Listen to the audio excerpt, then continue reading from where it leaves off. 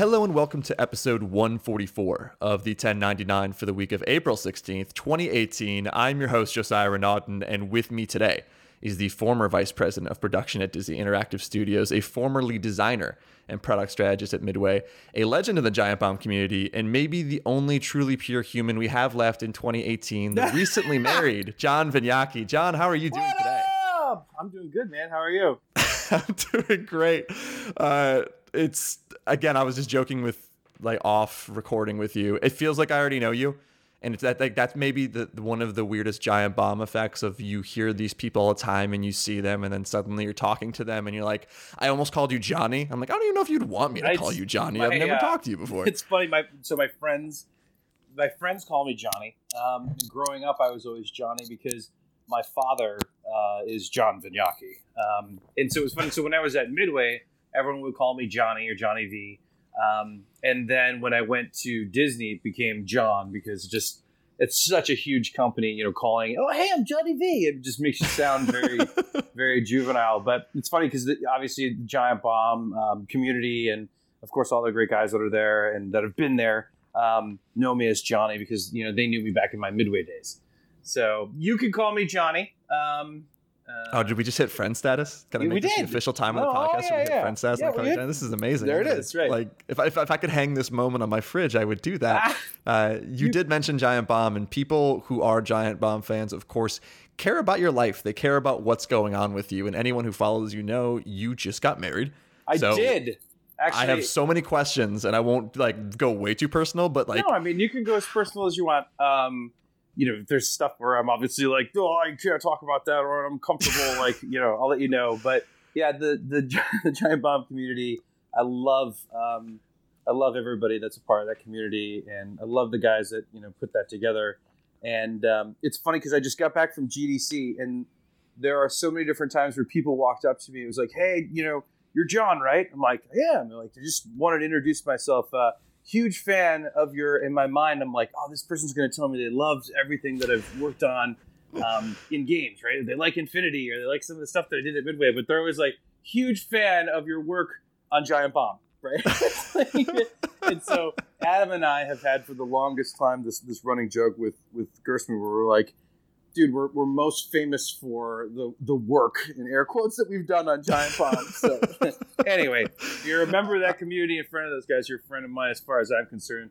So yeah, you can call me Johnny V. Yes, I'm so excited about this. I remember when I did have Dave Lang on this, I was jokingly kind of asking him, how weird is it that a lot of people might recognize you for Giant Bomb over Iron Galaxy? And he's like, it's fucking annoying. What do you mean? It's not cool at all. I do this big company. I'm CEO boss man, and people remember that I got drunk and poked Ed Boon. That's the thing that people are sticking to. I got drunk and tweeted my good friend's fucking phone number. Right? I almost passed out laughing. I was watching that live and I could not handle it. I know it's now just this legendary moment, and I will never forget that. It's really incredible. How was the wedding? Where was it? How big was it? Did you sweat a whole bunch when you had to say your vows? Did Dave Lang give a long speech after taking a shot? What give me the whole story. Yeah, so I mean the wedding was killer. So I got married to Colette Barr, who I've been seeing for a while and just crazy in love with. But she lived over in London, so I met her because she was a blogger for Official Nintendo Magazine and was covering Infinity because she's just such a massive Disney fan. And I remember when we made the announcement, the article that she wrote was actually one of the only positive pieces of feedback coming from the press, right? It was because most of the feedback was oh, here comes Disney trying to do a big play in the video game space again. Oh, see how it goes. Sounds kind of cool that they could mix the properties like Kingdom Hearts, but man, we'd rather have a new Kingdom Hearts, But you have a great press voice, by the way. That's exactly what all of us sound like.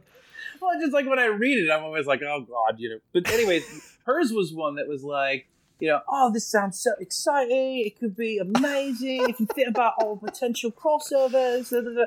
And so I was like, oh, that's great. So then, anyway, over the years as we were doing Infinity, and I'd go over there and we'd do press tours and stuff, I'd get to meet with her. And eventually we fell in love and, decided to close the gap, which is just an incredibly difficult thing to do. If you've ever immigrated someone to the United States, which you probably have not, but that entire process is a process in and of itself. But beyond that, the whole long distance relationship thing was just it was crazy, because you really take for granted the fact that, you know, when you're dating someone locally and you go on a date, and then, you know, when the date's over, you can pick up the phone and call them the next morning, or you can you know, give them a kiss goodnight, but, you know, you could see them whenever you want to. Yeah. And in our case, it was different, because, you know, when you say goodbye, you don't even know when you're coming back. Yeah, and you're trying to fit in everything in that window while they're there. It's like everything's rushed, because you're like, we have like 3 days to, like, you know, get everything in. Exactly. And so there's always this moment when you're just, it's like pretty much like 48 hours out of having to leave, you begin to realize that the clock is counting down.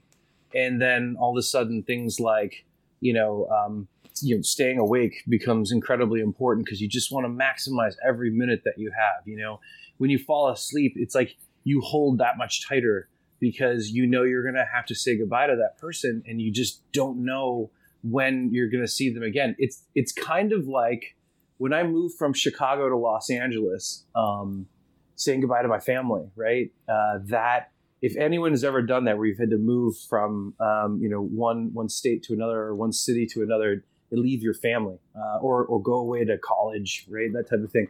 Those emotions that you feel, I mean, those were emotions that I was feeling about every other month, because I always had to say goodbye to her. So it was trying. Actually, and on a super personal note, someone that I connected with, that was kind of a buddy and someone who helped me going through this, was Greg Miller, because he was doing the same thing with Genevieve. Oh, yeah. Because they were also in a long distance relationship. So it was fun, because Genevieve and Colette would talk, and Greg and I would talk, and, you know, we were both going through the same thing of, you know, falling in love with someone from another country, the time zone challenges. I mean, Colette was 8 hours oh my God. ahead of me, right? So during lunch, while I was still working at Disney, like during lunch, I would schedule time to speak with her. It's 8 p.m. her time. So I was going to say, she's done with dinner when you're starting lunch.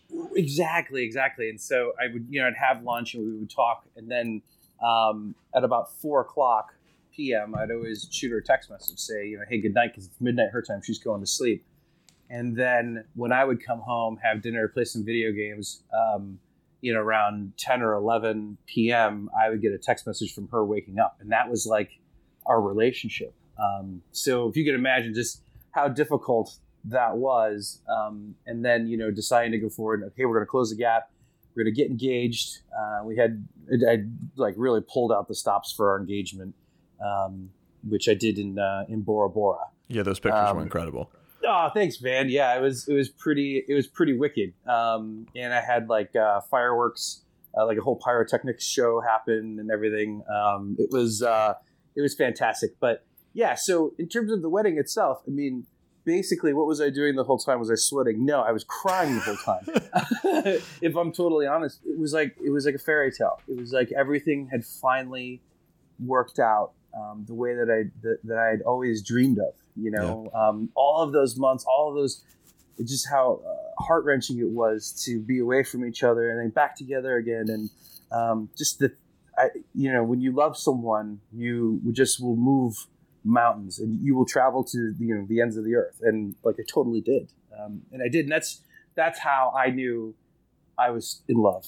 Yeah. And that this is a real thing. And so sorry for the first 10 minutes of this being this is perfect. Gushy. This is like better than I could ever have imagined as we start with a love story. Like I've never had that with a video game podcast before. And now I feel like you've set a bar that everyone's going to have to talk about, like how they're in love or who they're in love with. Like this is a really great way to start it.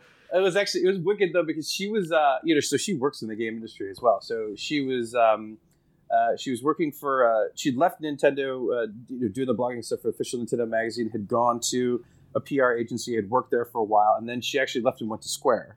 And so she was working at Square Enix London on Final Fantasy XIV. And so another kind of cute part of this whole thing is that, you know, she's a massive gamer, right? Yeah. And so we would play Final Fantasy XIV together all the time online. And on the weekends, I mean, all my friends were like, dude, what's wrong with you? Like, hey, we should go out and go party. We should hang out with people, whatever. It was like, I would always reserve my weekends for playing games online with Colette. Yeah. And so she would have on Saturday and Sundays, like, the morning to kind of do her thing. So sleeping, but basically Saturday afternoon into the late evening for her and Sunday afternoon to the late evening for her was always video games with me. And I was waking up Saturday mornings at like 6 a.m. so that we could play Final Fantasy 14 This together. is the most adorable thing ever. This is incredible. Well, it's kind of like, if you've got friends, and I'm sure you do, that have like, oh yeah, the person I'm married to I met on World of Warcraft, right? Or the person I met that I'm married to I met on, like Rami Ishmael, right? Like him and Adriel would play Destiny together, right? Yeah. And that was a way that they bonded playing that game. So it's not uncommon for the game industry or game nerds like us, to meet someone that we love through what we love to do in our spare time, our hobby, which is video games. So anyhow, yeah, that's a little bit of the background of us. And then the wedding was nuts. So with friends over in the UK and family over in the UK on her side, and friends here in the US for me, like from Chicagoland area, Illinois, Midwest, and also the West Coast, we were like, okay, we've got to figure out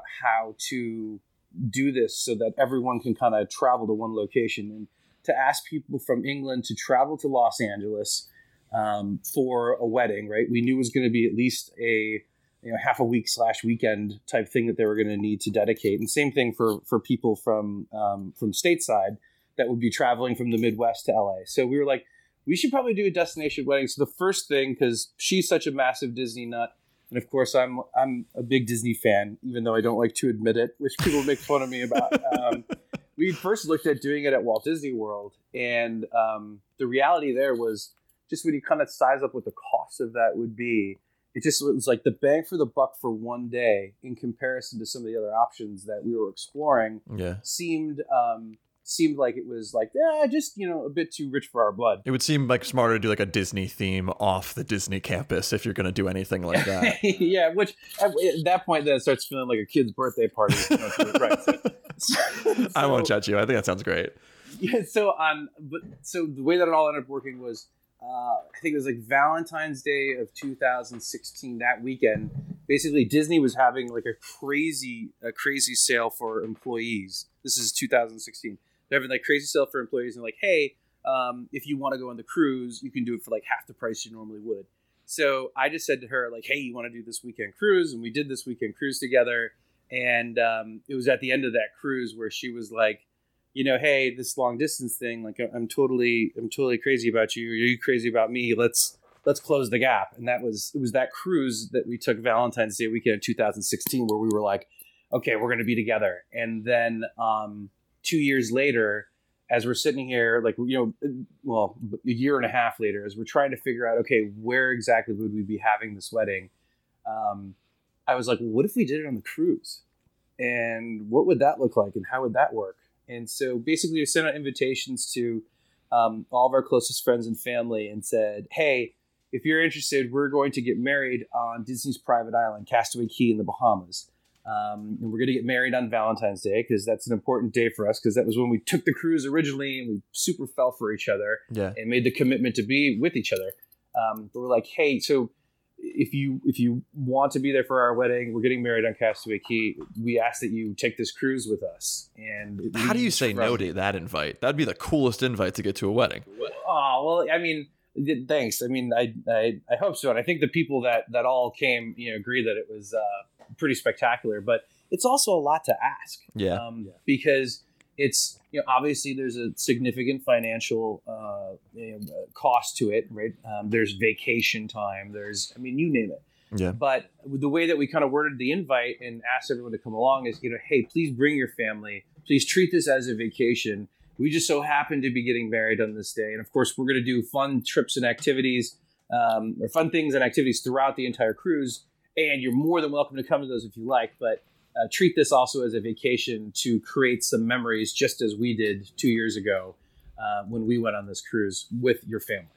And so people were like, oh, yeah, that's cool. So we left on, most people actually got to Walt Disney World the Friday before the cruise, but the cruise, the wedding cruise itself was Monday through Friday. So it was like Monday what would that be? It was Wednesday the 14th, 13th, 12th, right? So it was Monday the 12th, and then hey everybody, listen to me count. And then on Friday the ship got back, but most people ended up back-ending trips to Walt Disney World the Friday before, and then the Friday to Sunday afterwards. Yeah. So we had over 115 different people. Oh my God! All around the game industry and family members and stuff come along. People who are Giant Bomb fans would know, with like Dave Lang, Adam Boyes. Yeah, Dave was there, Adam was there, Rami was there, Nick Chester was there, a whole bunch of the producers that I worked with back when I was at Disney. They were there, like Matt Soley was there, Ryan Rothenberger was there, Jason Moffat was there. And I'm trying to think, I'm also trying, as I'm saying this, I'm like, I hope I'm not leaving out anyone that, Jeff Cork from Game Informer came with his family. Yeah. Chris Kohler and Regina Wu, his wife, they came. Jackie Collins came. I mean, just Tara Bruno came. I mean, there were so many fun people that are fun game industry people that came along for the ride. And, of course, a bunch of guys from Avalanche, too, that I worked with on the Infinity stuff. So, it was nuts. And it was nuts to, to see just everyone relaxing and having a good time. And it was wonderful because I didn't have to worry as much as I thought I was going to. Because, like Disney's there, and I know that when it comes to resorts and family vacations and that type of thing, like Disney's second to none. Like I completely trust them with everything. Yeah. And I did, and I mean, I didn't hear any complaints from anyone, with the exception of a couple of my buddies who were like, dude, I totally was not ready for how seasick I ended up getting. But that was a funny thing because, I don't know if you've seen one of these cruise ships. Have you ever been on a cruise before? I have not. I've been invited. I live in Florida now, and I've been invited on a few, but I've never actually been on one. I mean, okay, so for what it's worth, and for everyone listening, it's like going to a mall, right? I mean, like the ships are like the size of a mall. They're gigantic, right? I mean, it's like, so think of a mall floating in the ocean. Think of how strong the waves would have to be for you even to get seasick in a big floating mall, right? And if anyone from Disney is listening, not to say that any of the Disney cruise ships are like floating malls, right? I'm not saying that. I just meant like, you think about landmass, like from a landmass perspective. I'm totally doing my farleying out right now. From a landmass perspective, just imagine how big these are. Anyway, so with the exception of a couple of friends who were just like, oh man, I got a little bit seasick. They were sensitive to being seasick. And one of them was one of my buddies who was one of my groomsmen, was also a Marine. And I was like, yo, X, by the way. How did that work? Yeah. That was don't you think you'd get used to that after a while? Yeah, and I don't even think Marines are on the same type of floating malls. No, right? And also, doing flips from helicopters into the water and swimming under Marine the water. Shit. Yeah, Marine, hashtag Marine shit. So I was like, how are you, actually feeling queasy on a big floating mall? But anyway, so we did it. Basically, Monday night was, I've got a funny story. So Monday night, the cruise ship took off. One of my old producers, Ryan Rothenberger, the cruise ship left a little bit late. One of my old producers, Ryan Rothenberger, whose wife, Liz, works in Imagineering, actually got stopped at security because she brought live bullets in her backpack onto the boat, right? Why? And so, because, some people have trinkets and that kind of thing. Right. And then, of course, your mind would go to there was some horrible thing. But she basically had these in her backpack as trinkets from a hike or a visit to some place that they had done or something, right? And so I'm sitting there, doing the final plans for the bachelor and bachelorette parties, and then someone from Disney leans over and says, by the way, John, one of your guests was just detained at security because they're bringing live ammunition onto the ship. I was like, God. What? Who? Was like, it was Liz. And I'm like, by the way, hold on. Yes, she is a guest, but she is also an Imagineer. So she's one of yours, first and foremost. Not It's your bullets, not mine. Yeah, exactly. So I'm like, what a bizarre thing, right? And then, of course, I had to go over and I'm like, Rhino, what the fuck? Why is Liz bringing bullets? He's like, oh, God, it was such a mess. I'm so sorry. But so anyway, besides that funny story, Monday night we did the bachelor and bachelorette parties. So Colette did hers in a cool champagne location called Pink. It was all themed to pink elephants on parade from Dumbo. and I did mine in kind of a more sports bar-y type place. We had custom drinks, like Disney made custom drinks for us. So mine was a Corona with a shot of Patron Silver Chill that you would drop into it and drink. Man. Colette's was a special champagne cocktail called the Colette. And they had like custom menus that they made. And so we did toasts and roasts and that kind of thing. And then, the rest of the night, everyone kind of just partied all together and had fun. The next day, the ship docked in Nassau and a whole bunch of people went and did activities. I had wanted to go. I've been to Nassau a bunch of times growing up. I love that place. Actually, the first time I ever went there, I think I was 11 years old. My father came and he said to my mother, my parents had just been separated at the time. My father said to my mother, "I'm taking Johnny to Nassau for the weekend." And my mother's like, "Okay." He said, "Hey, you got his passport?" Mom. So my mom's like, "Here's everything." And so I left with him. I remember in the car ride, I was like, "Dad, I can't wait to go to Nassau. It's going to be so incredible." And he's like, "Yes, son. It's going to be amazing." And then I was like, "Are we going to see any rocket ships?" And he's like, "What are you talking about?" I said, "You said we're going to Nassau." He said, "No, I said we're going to Nassau. That's in the Bahamas." I was like, So anyway, that day though, when we got to Nassau, I had wanted to go swim with, they did this cool thing where you can pet stingrays and then feed sharks. Like there's bull sharks and that type of stuff. And actually Disney wouldn't let me go and do it because they were like, "Hey, we know you like doing like extreme sports and activities and that type of thing. We really don't want you to injure yourself in any way." So I was actually regulated to the ship. So I spent that day on the ship. That evening we had, that evening they had we had to stop you from doing dangerous shit. Well, yeah, exactly. So I mean, and it wasn't just them, right? I mean, like you could imagine Colette with her arms folded and eye rolling because I was like, we could do parasailing, we could go feed sharks. We could go, and I was like, we could go do wave runners. I love doing wave runners. I mean, if you put an engine in my hands, whether it's a car or four-wheeler or wave runner, like I had the time of my life.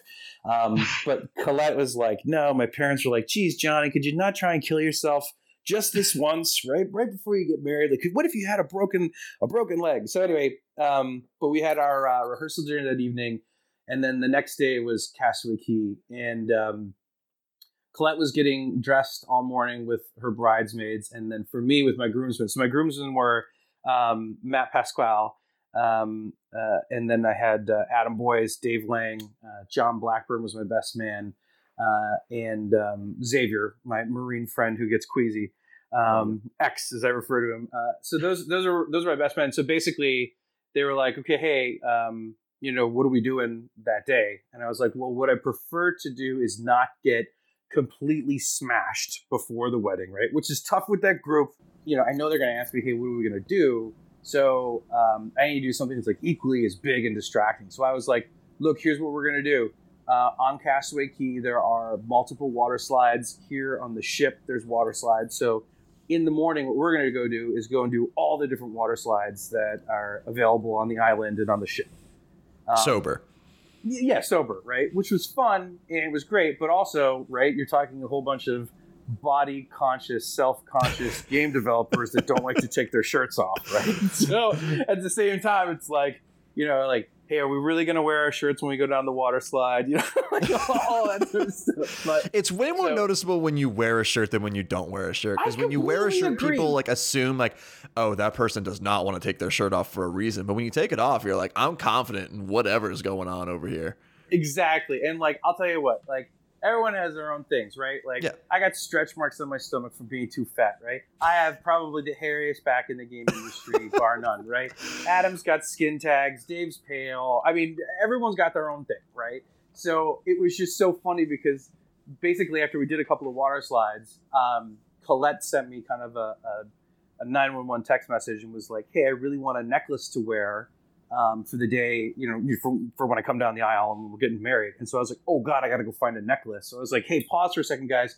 Let me go try to find a necklace." So I'm running around doing that. And then the guys basically went, got a couple buckets of beer and then sat down. And when I came back, they're like, "Yeah, Dave, we're vetoing doing any more water slides. Come on, we don't have enough time to do this." And I was like, "You guys suck. This is supposed to be my fucking day. I want to go do the rest of the water slides." "Baby, it's fine. Here, shut up. Just take this beer. Everyone's going to be fine." And so, so we ended up having a couple of beers, which was fine. We got dressed. We went down to, I can't believe I'm doing this. We went down to the place where we were getting married on Castaway Key. And basically I had open bar for all of our guests that were going to be coming a little bit early.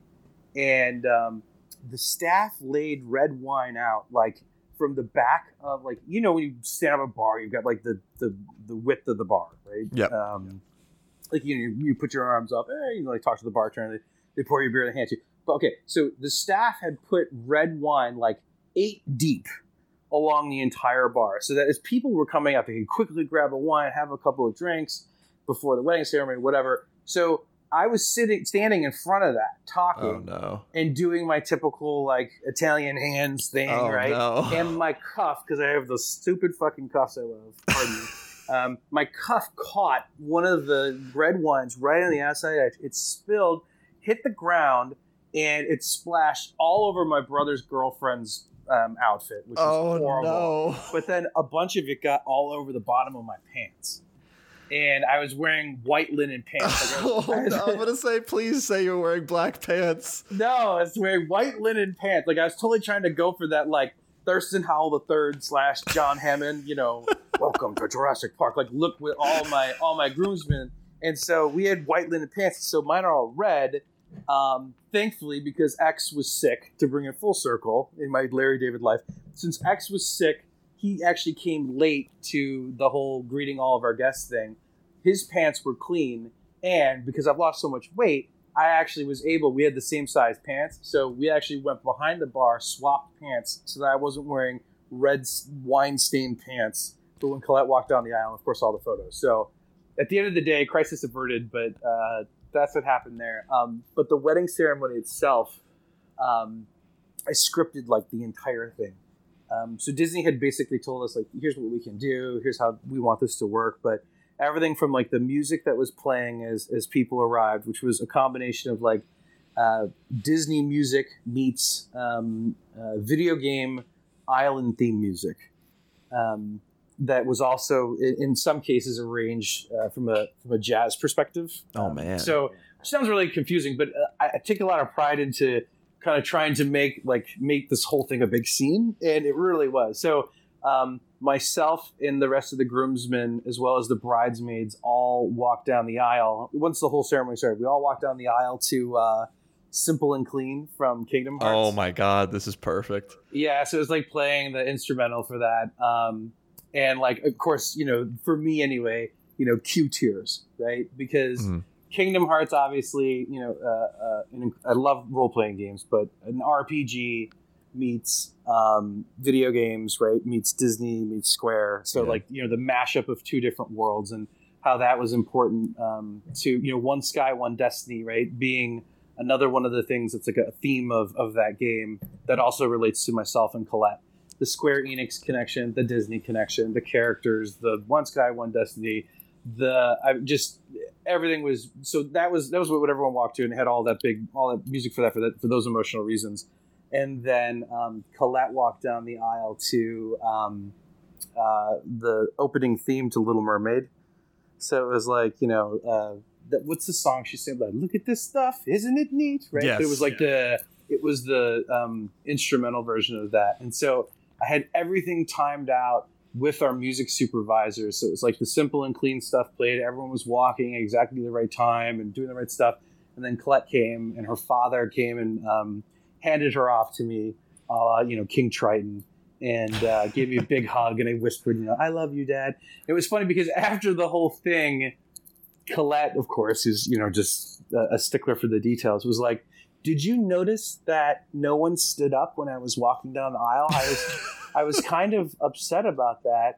And I was like, you know, I did notice that. And in my mind, I'm thinking it's because everyone was like, holy shit. Because she's a beautiful dress and all this kind of stuff. But long story short, she sits me to my mother. My mother was like, honey, it was like we were watching theater. Everything was perfect. Johnny was crying like crazy. The music's playing. There's bubbles floating around, people throwing flowers, and then you came in the dress. It's like people were stunned. They didn't even know what to say. And so that was, but yeah, the wedding was cool. I was crying the entire time. because I was like, holy shit, I pulled this off. Holy shit, this is happening. Holy shit. Oh my God. It's been a long time since I've like personally, been happy. I've gone through a lot of really difficult stuff that I think is enough emotionally for, I've gone through so many different things. It's enough for one person's lifetime, but I've had it happen multiple times. And, even like with the shutting down of the Infinity stuff, I mean, it was really tough. I was broken in pieces, and I took it really hard. And Colette, stuck with me and put me back together. And I think has made me a better man than I was before. Yeah. And I know she's made me a better man than I was before. And so I just, I'm crazy about her. I'd do anything for her. And the wedding was great. So yeah, now we're eating top ramen for the rest of. After something like that, it's budgeting time. But yeah, for sure.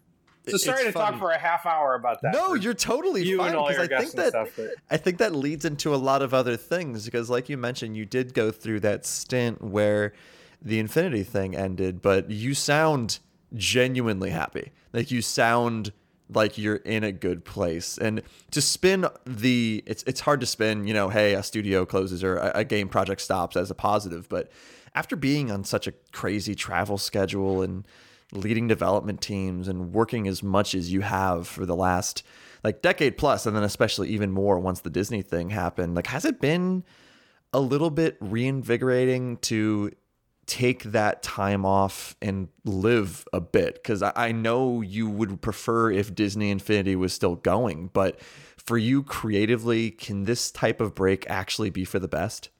So I never took a break. There's a dirty secret. As soon as one door closed, another opened up.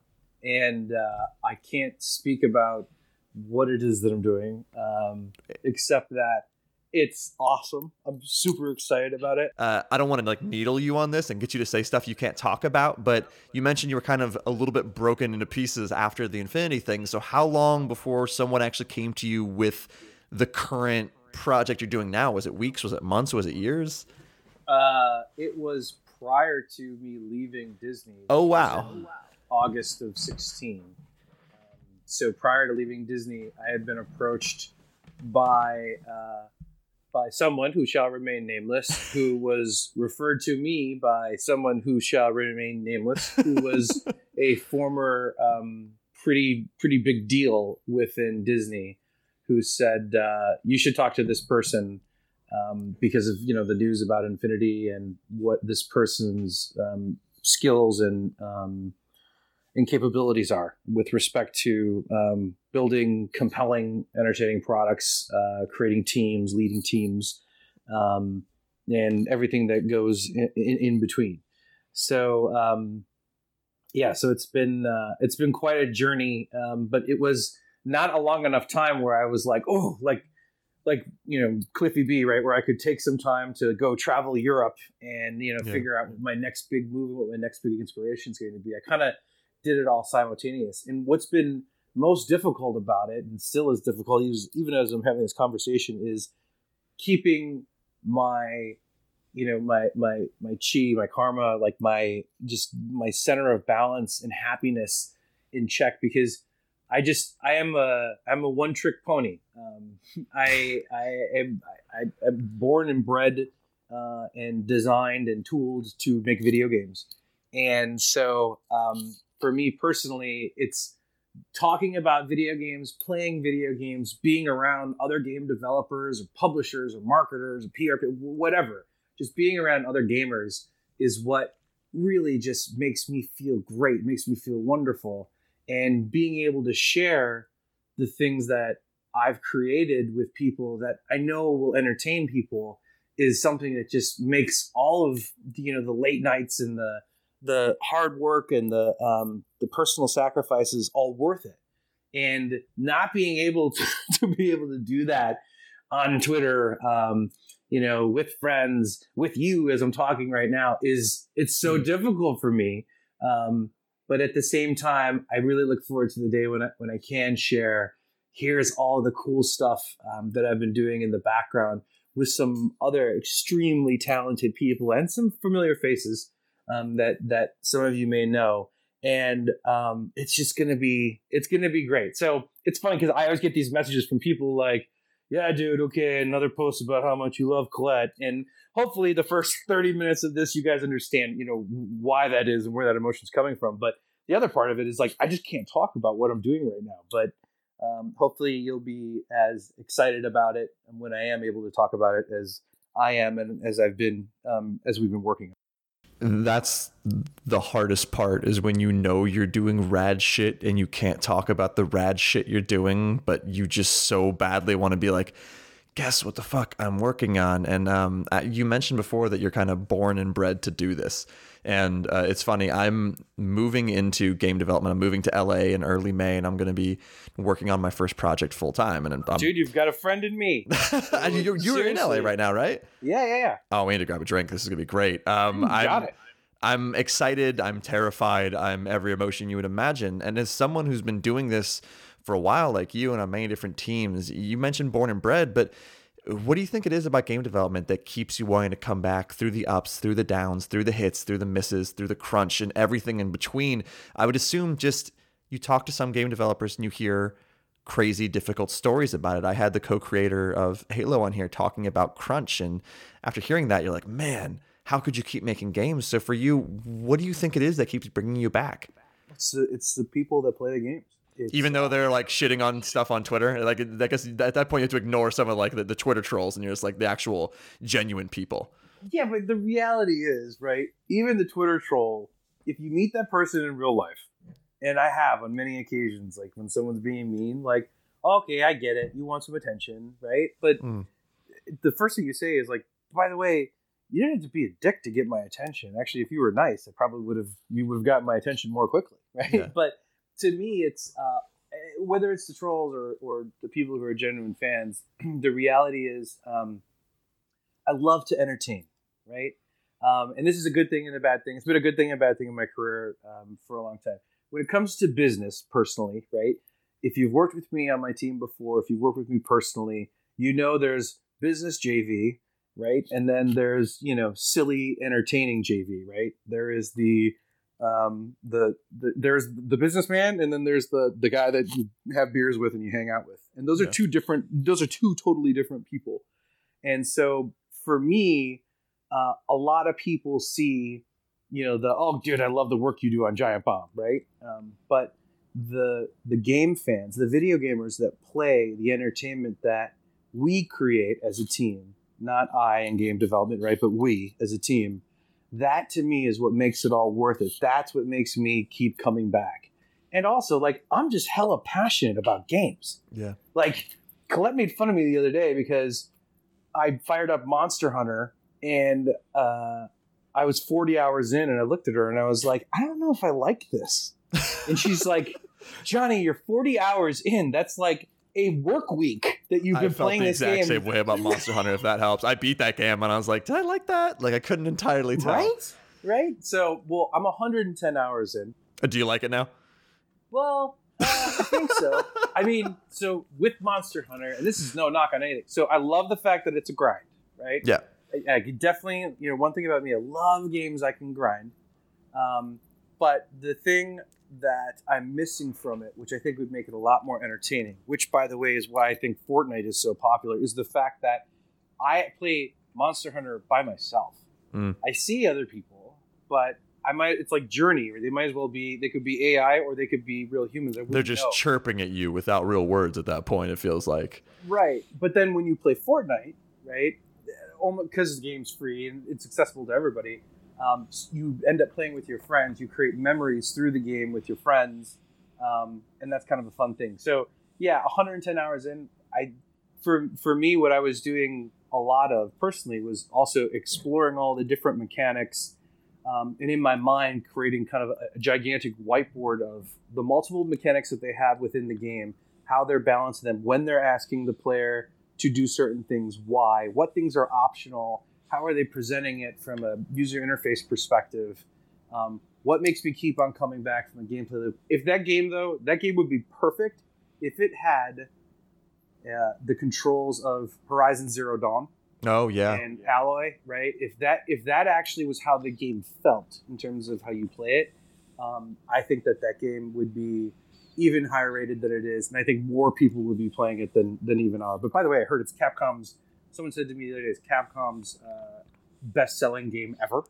Yeah, which is like, it's crazy because Monster Hunter games have been around forever and of course popular in Japan. It's like this one just hit it off, like people suddenly got it. And I'm kind of with you in terms of I wish it felt, and I'm super happy for the success and like finally that's awesome that people here care about it. But I'm with you in terms of like I wish this felt a little different. I wish the actual feedback loop in terms of combat made me want to play this game more. Cool, because I'm happy that I can talk to you about this because you've made games for so long, so you think about this stuff. Like I reviewed games for GameSpot and IGN and all these different places, so I have a certain like maybe critical take on certain games where I'm thinking about aspects from it without actually have made games before, and you're able to look at a video game and be like, as someone who's made games, I wish they would have done this, and this. Have you had a lot of games since you left Disney and you've played games, not at an actual developer right now, not making games actively, so you've had a little bit more time to experience other games. Have you had a lot of games, whether it be Fortnite, whether it be Monster Hunter, whether it be something else that's inspired you in a certain way, or maybe even made you jealous where you've played something like, God damn, I wish I would have thought of that first? Has there been a lot of that for you? What an interesting question. Has there been a lot of... Say the question again. Yeah, so like, have you seen... My mind started swirling because the first thing I want to do is be like, well, I have been working. Yeah, I know.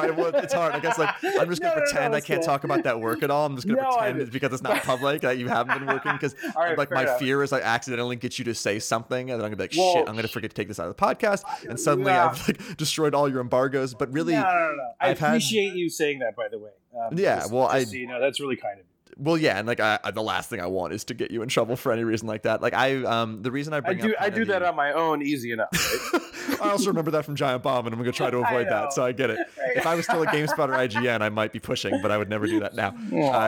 I've had like people like Greg Kasavin and Mike Laidlaw and a lot of developers on here who, when they talk about games, they have this sort of mindset of when they're playing them, they think about them differently. And there's definitely these moments where they're like, man, I wish I would have thought of that. It's like it's a complimentary jealousy where they are jealous of it, not because like, oh, fuck those people, I wish I would have thought of that. It's more like, man, that's such a good idea, I wish I would have thought of that first. So even though you are still working, have you been playing games and seeing some things where you're like, man, that is exceptionally clever, and either I'm going to institute that in my next game, or boy, I wish I would have thought of that first?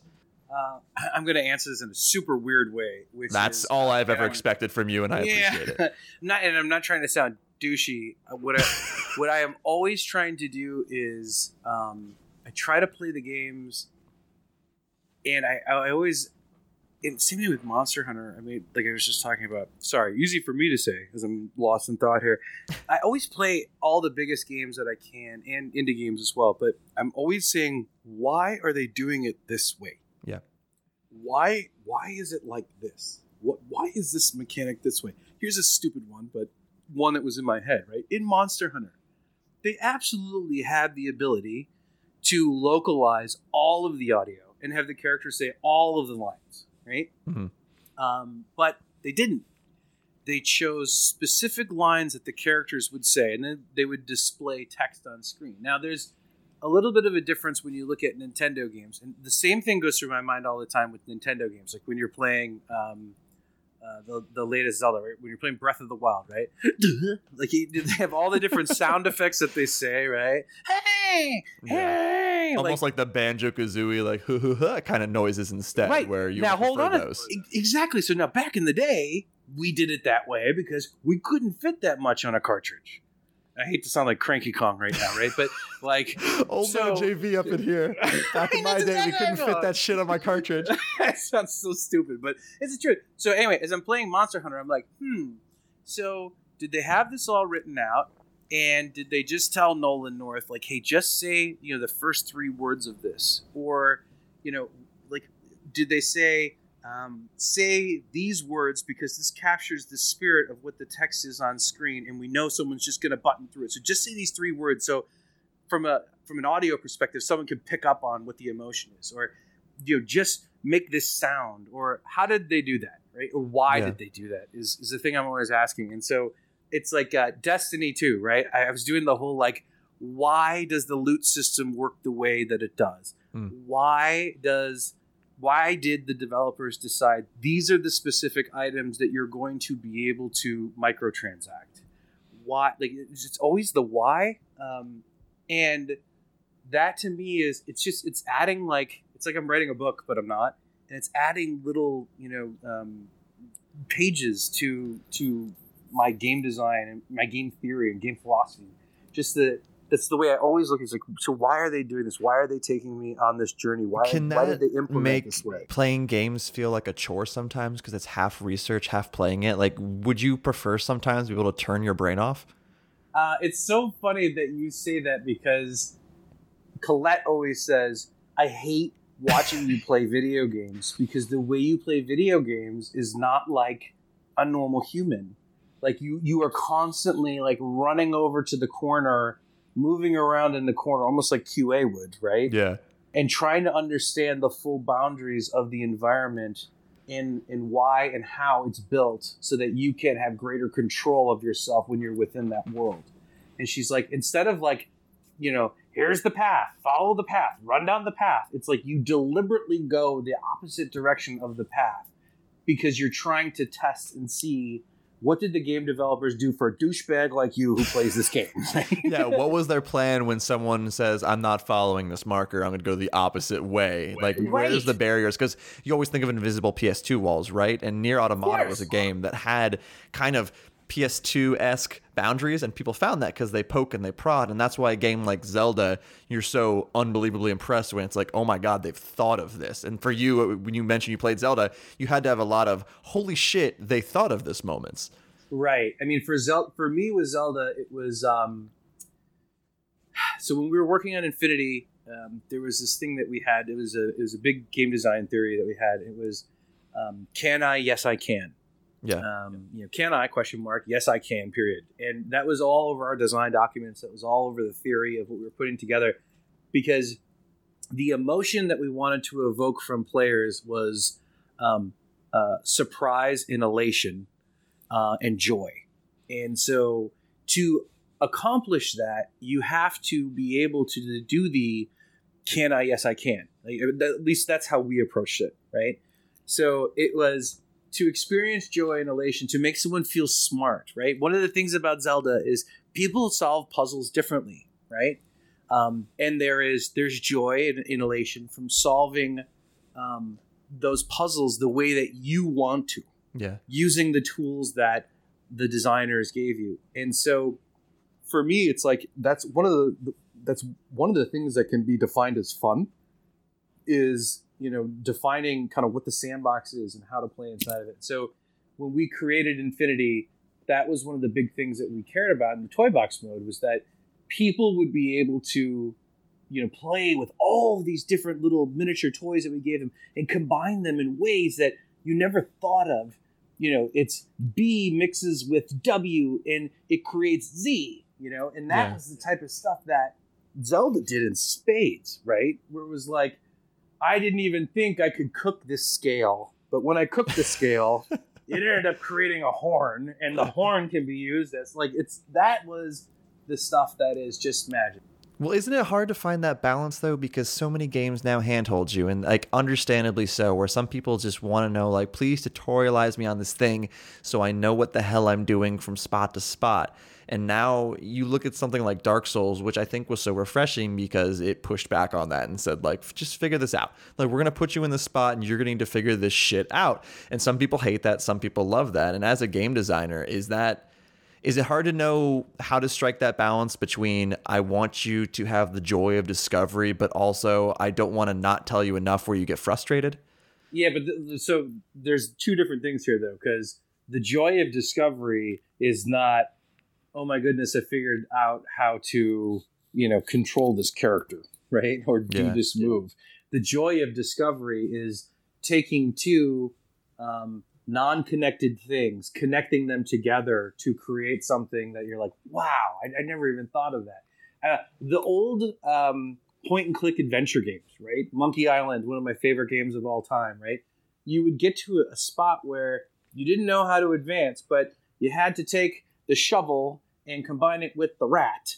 in order to make him then do this animation and this action to get beyond something, right? That type of, and granted, it was a bit archaic in terms of the way it was implemented because of, just the restrictions of games at the time. But that's the type of joy and surprise that people, that create those emotions, right? Yeah. That make them so special. And I think that was part of what Zelda made so much fun. Although I will say this, for as incredible as Zelda Breath of the Wild is, can we all just ask for either like microtransact, for 99 cents, or put in a patch with a quest that makes it so that my weapons don't break? I don't think anyone's ever wanted weapons that break. It's one of those things where I understand why it's in there, but as a designer, again, and I'm about to get into this, and I'm excited to learn, and I'm excited to talk to people. I'm excited to talk to people like you who've done this stuff so I can get an understanding of it, because in those moments, as a player, as a former critic, as a former media member, I look at that and I'm like, if something is inherently unfun, let's say we left escort missions in the dust, right? Like people don't want those. God. So fuck those. And we've left mostly the stealth games where we have a vision cone, and when you're in the vision cone, mission over, restart, long loading screen, and suddenly you're like, why am I playing this? Haven't we and shouldn't we also leave just like weapon degradation out of this? Like, why should weapons break? So, right. I mean, so look, I'm not nearly anywhere close to a master game designer like the guys at Nintendo that worked on. Yeah, you're getting there. You'll be close with this next project. We'll be able to call you master at that point. Yeah, no, not at all. But for what it's worth, again, as I was saying to you, like when I play games, hey, is it tough for you when you play games? I'm always going for the why. When I play Breath of the Wild, I'm always like, why did they do this? The only conclusion I have come to with that is because they want to create panic for when that weapon breaks. But I would also argue, God, and I don't want to get myself into trouble, but I would also argue if the emotion that you wanted to create was panic because my weapon broke, or the emotion you wanted to create was for me to make sure that I'm being conservative with how much I'm playing with this particular item, you certainly didn't make it fun. Yeah. Because pausing the game in the middle of combat while the music's going, the characters are moving around, the effects are happening, and particles are going around, to pause that game, right, and switch over all those panels, and then be like, should I use the Master Sword now? Oh, wait, no, the Master Sword is at 0, or it's at 8, and it's charging up to get back to 30. Should I use it's like, that's not fun. Well, weird question based just off that. When you are trying to create panic, or again, using the Dark Souls comparison, do you sometimes have to create not fun situations to get the effect you want? Or is that never worth it to risk the not having fun part? Because we have a lot of games now where fun doesn't always seem like it's the main goal. Sometimes you're trying to elicit some sort of emotion beyond that, or try something new. But in a game like Zelda, do you think you have to have fun on the mind with decisions like this? So it's just the way I was raised as a game developer. So I wish that you journalists would constantly be reviewing games. But for what it's worth, would be reviewing games by asking yourself, is this fun? I'm a developer now, so I don't have this power, but no, right, well, fair enough. But like, the thing is that we lost this, like, GamePro used to have like fun factor, right? And I don't know what the hell, it really meant to them. But the reality is the game fun to play? And that's something that's really important, especially as you hear these days about certain types of games that are coming out that are using psychological manipulation to make you keep playing more and make you spend more money. Yeah, loot boxes. Right? Well, I mean, I'm not saying who, and I'm not saying what, and like whatever, right? But just as gamers, as game developers, as industry journalists or critics, right? The one thing that is so important, and this has to do, when I say the way I was raised, it was the way I was raised at Midway, because these guys were all about, look, I got 50 cents. I have to attract you to play my game. You put in 50 cents, and I've got 2.5 minutes that you better have the most fun that you've had in your life, that you want to put another 50 cents in to keep playing. And that's something that's really important, I think, right now. And I wish all game developers would listen to, because you have to ask yourself, is it fun to play this game?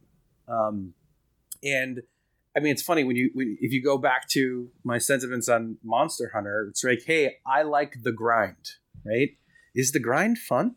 Yeah. The interesting thing is that is something psychological that Johnny V likes. Johnny V likes to sit and play a game over and over and over, do the same quest over and over and over to unlock more gear, right? That's scratching an itch in, my small brain, right? But when I'm like, man, if it controlled like how Alloy controls in Horizon Zero Dawn, game would be so much better.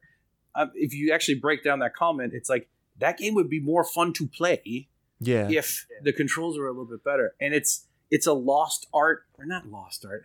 Again, not to sound like Cranky Kong, but it's something that we all should be thinking about as game developers, critics, and fans. It's like, am I actually having fun playing this game? And it's important. I love this topic. No, it is great because this is one of the first podcasts where I've completely thrown out the script because I'm now invested in this. Because one of my favorite recent games was Firewatch, and I don't really know if any point during Firewatch I was having fun. I was invested in the story. I wanted to know what was going on there. There was tension, there was interest, there was human interest. And similar to I've had Steve Gaynor on here, who of course did Gone Home and Tacoma, and fun comes in various forms. And a lot of those games I wouldn't describe what I had as fun, but I also agree with you that with a lot of games, especially something like a Monster Hunter, the goal that you're going for is fun. And when you're talking about the combat could be better, you're saying the combat could be more engaging, it could be more fun. Do you think, do you enjoy games like a Firewatch where you're not shooting things, you're not slashing at things, you're kind of just experiencing the story almost like a visual book? Is that in your mind something that and I'm not trying to diminish it in any way because some of those are my favorite games. So do you think in that case you're having fun, or is that something different? No, I wish I could grab the blonde bomber right now, because the types of games that she and I play, Colette I'm talking about. Sorry, there you go, a little inside baseball. She sounds like a wrestler. That's incredible. Yeah. Anyway, she's like, you have to play Firewatch. You have to play What Remains of Edith Finch. You have to, and she always has me playing those types of games that are more like, I'm going to put you into a world. The mechanics are going to be similar, if not the same, to a lot of different games. But I'm going to make you experience the story and the emotions that go along with it. And so I am the big popcorn bucket. Oh, give me a new Gears of War. Give me a new Assassin's Creed. New Uncharted. Give me that like 12-hour blockbuster. Right? Exactly. And she's like, let me go somewhere. Let me escape. Let me.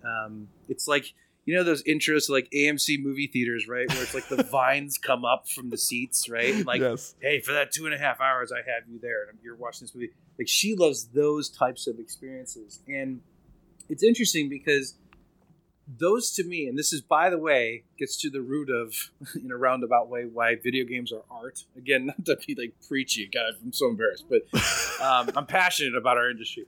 So this is why games are art, though, because I'm sitting here going, hey, there's this whole thing about, fun in video games, and that's really an important thing. And I was always raised to make sure that the games that you create are fun for people to play, right? And then on the other side, Colette and you, right, are like, hey, have you played some of these other games that are more about going through an experience, right? Going through a story and being there. And that's what makes video games so much different, so much diverse.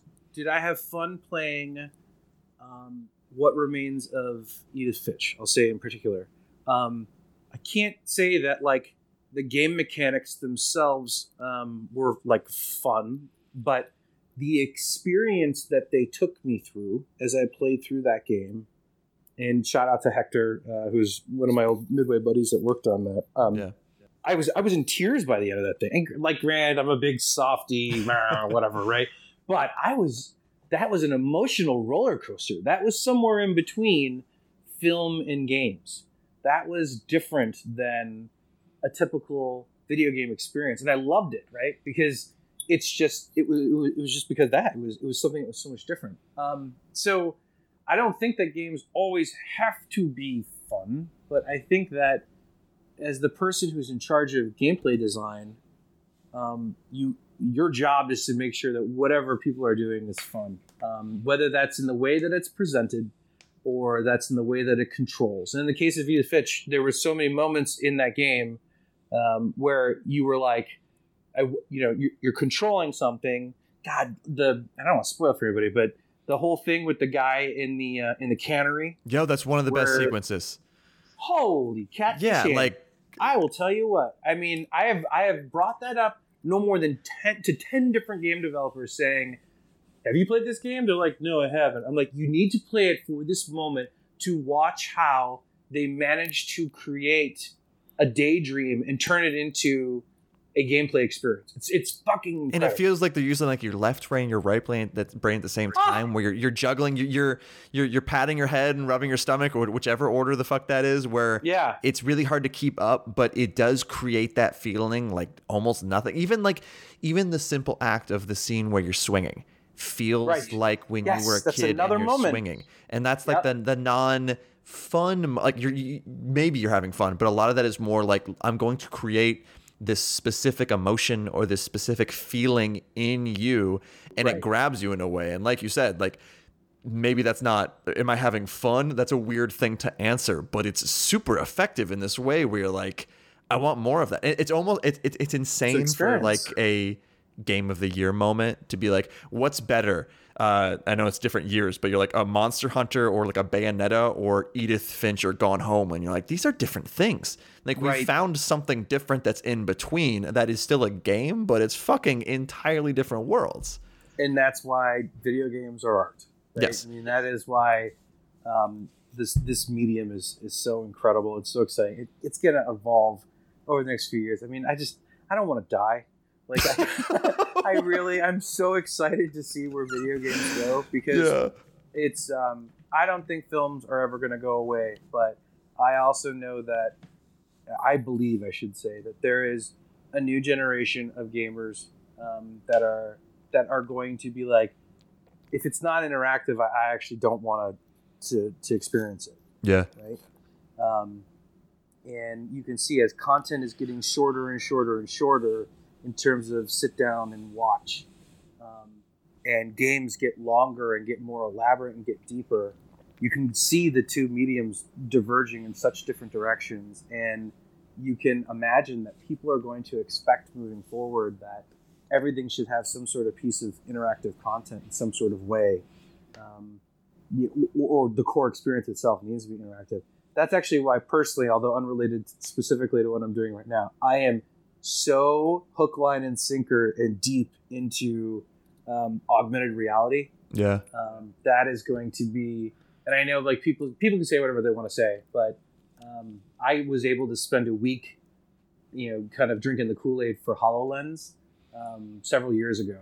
And it was the most incredible, eye-opening experience where, as I was going through all these different things that they were showing me, I can't really talk about it, but I was learning new skills as a human being. Yeah. That I didn't have before.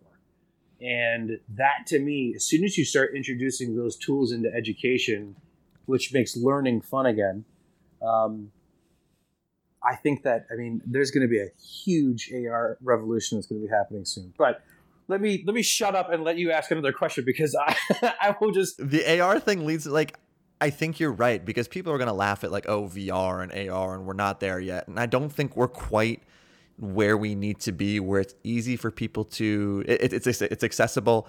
It works fully in game design. There's still some incredible VR and AR experiences, but I had a similar, the development team, I was contract for their first game for Here They Lie, which is Sony Santa Monica game, and it was VR, and now I'm full time. But at the time, I remember coming to that studio. I was in Sony Santa Monica, and I played that game for the first time, and it was my first VR experience. And I remember leaning over this balcony area and looking straight down and just seeing all the way down.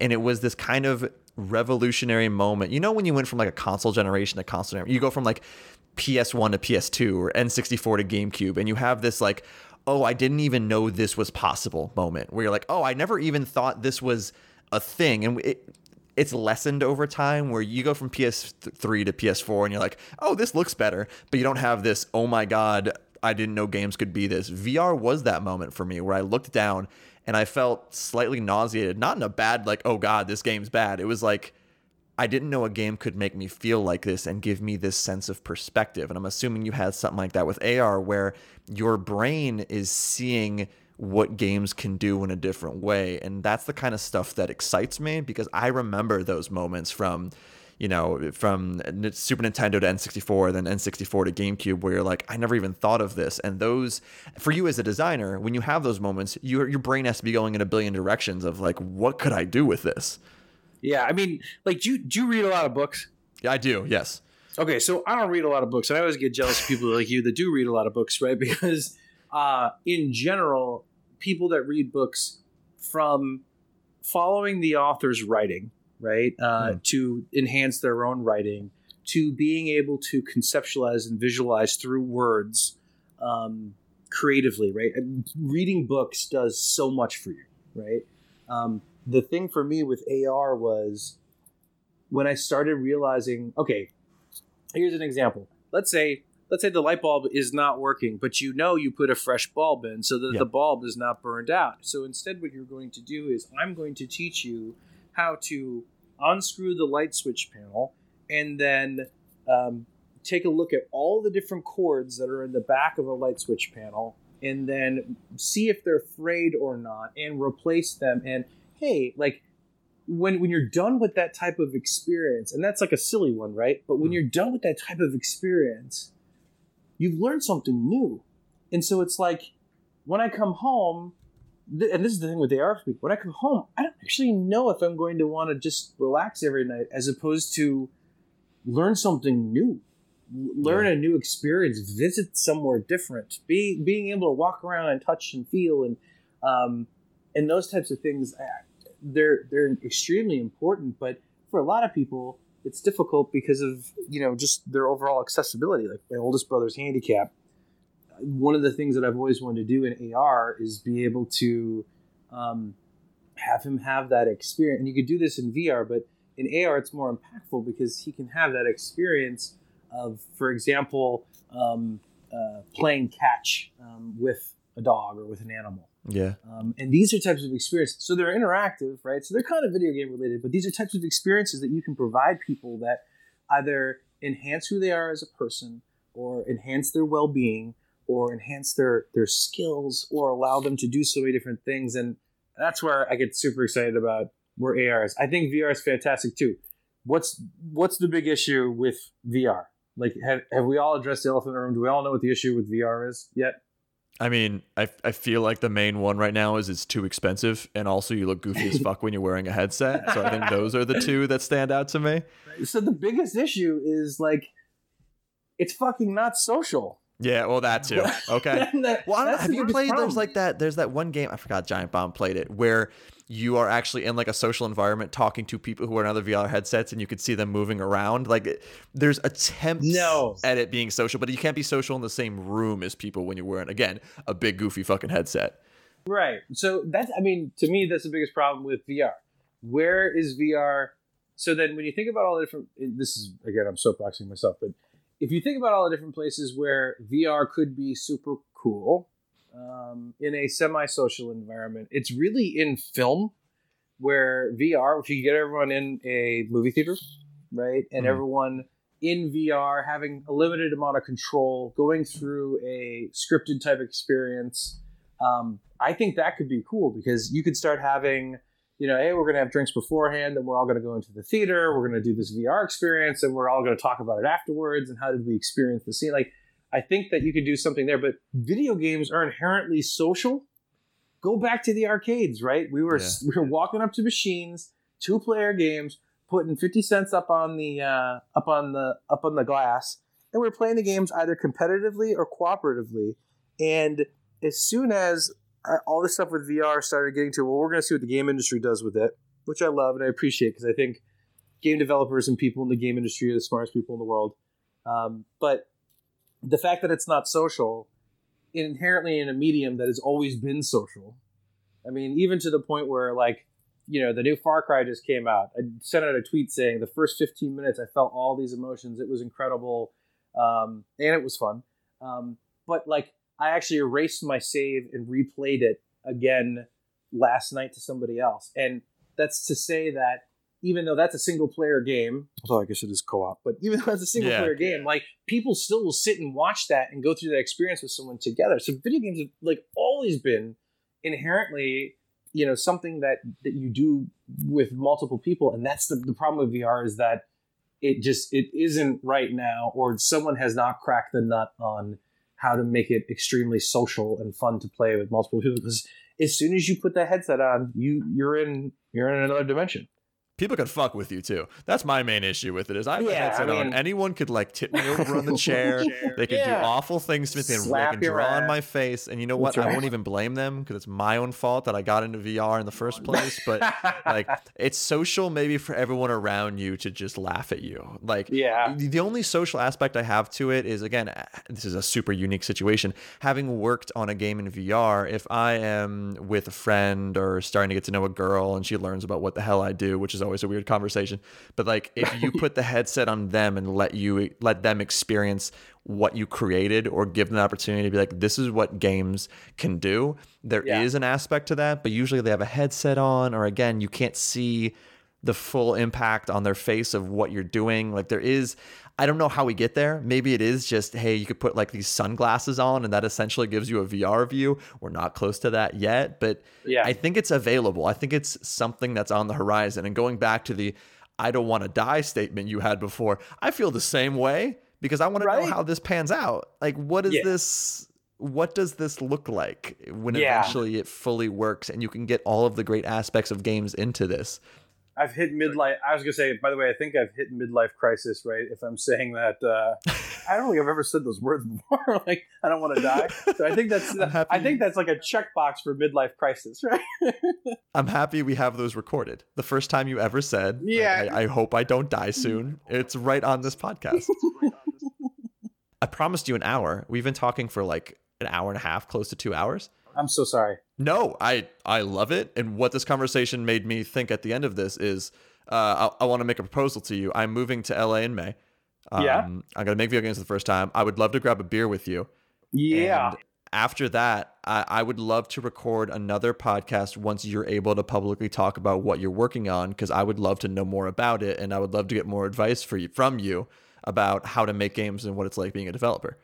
Oh, it would be. I am flattered and would be honored to speak with you again, and have your community hear from me. Thank you for that opportunity. I will completely take you up on it for sure, bro. Let's do that. That's so great. Do you? Okay, and this is, again, I'm not trying to get you to spoil anything.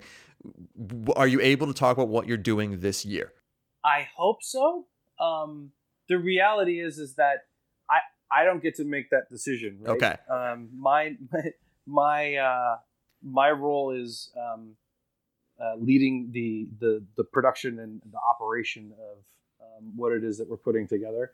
The person who's in charge of marketing and PR and that type of stuff would need to answer that question for you. So okay. I don't know.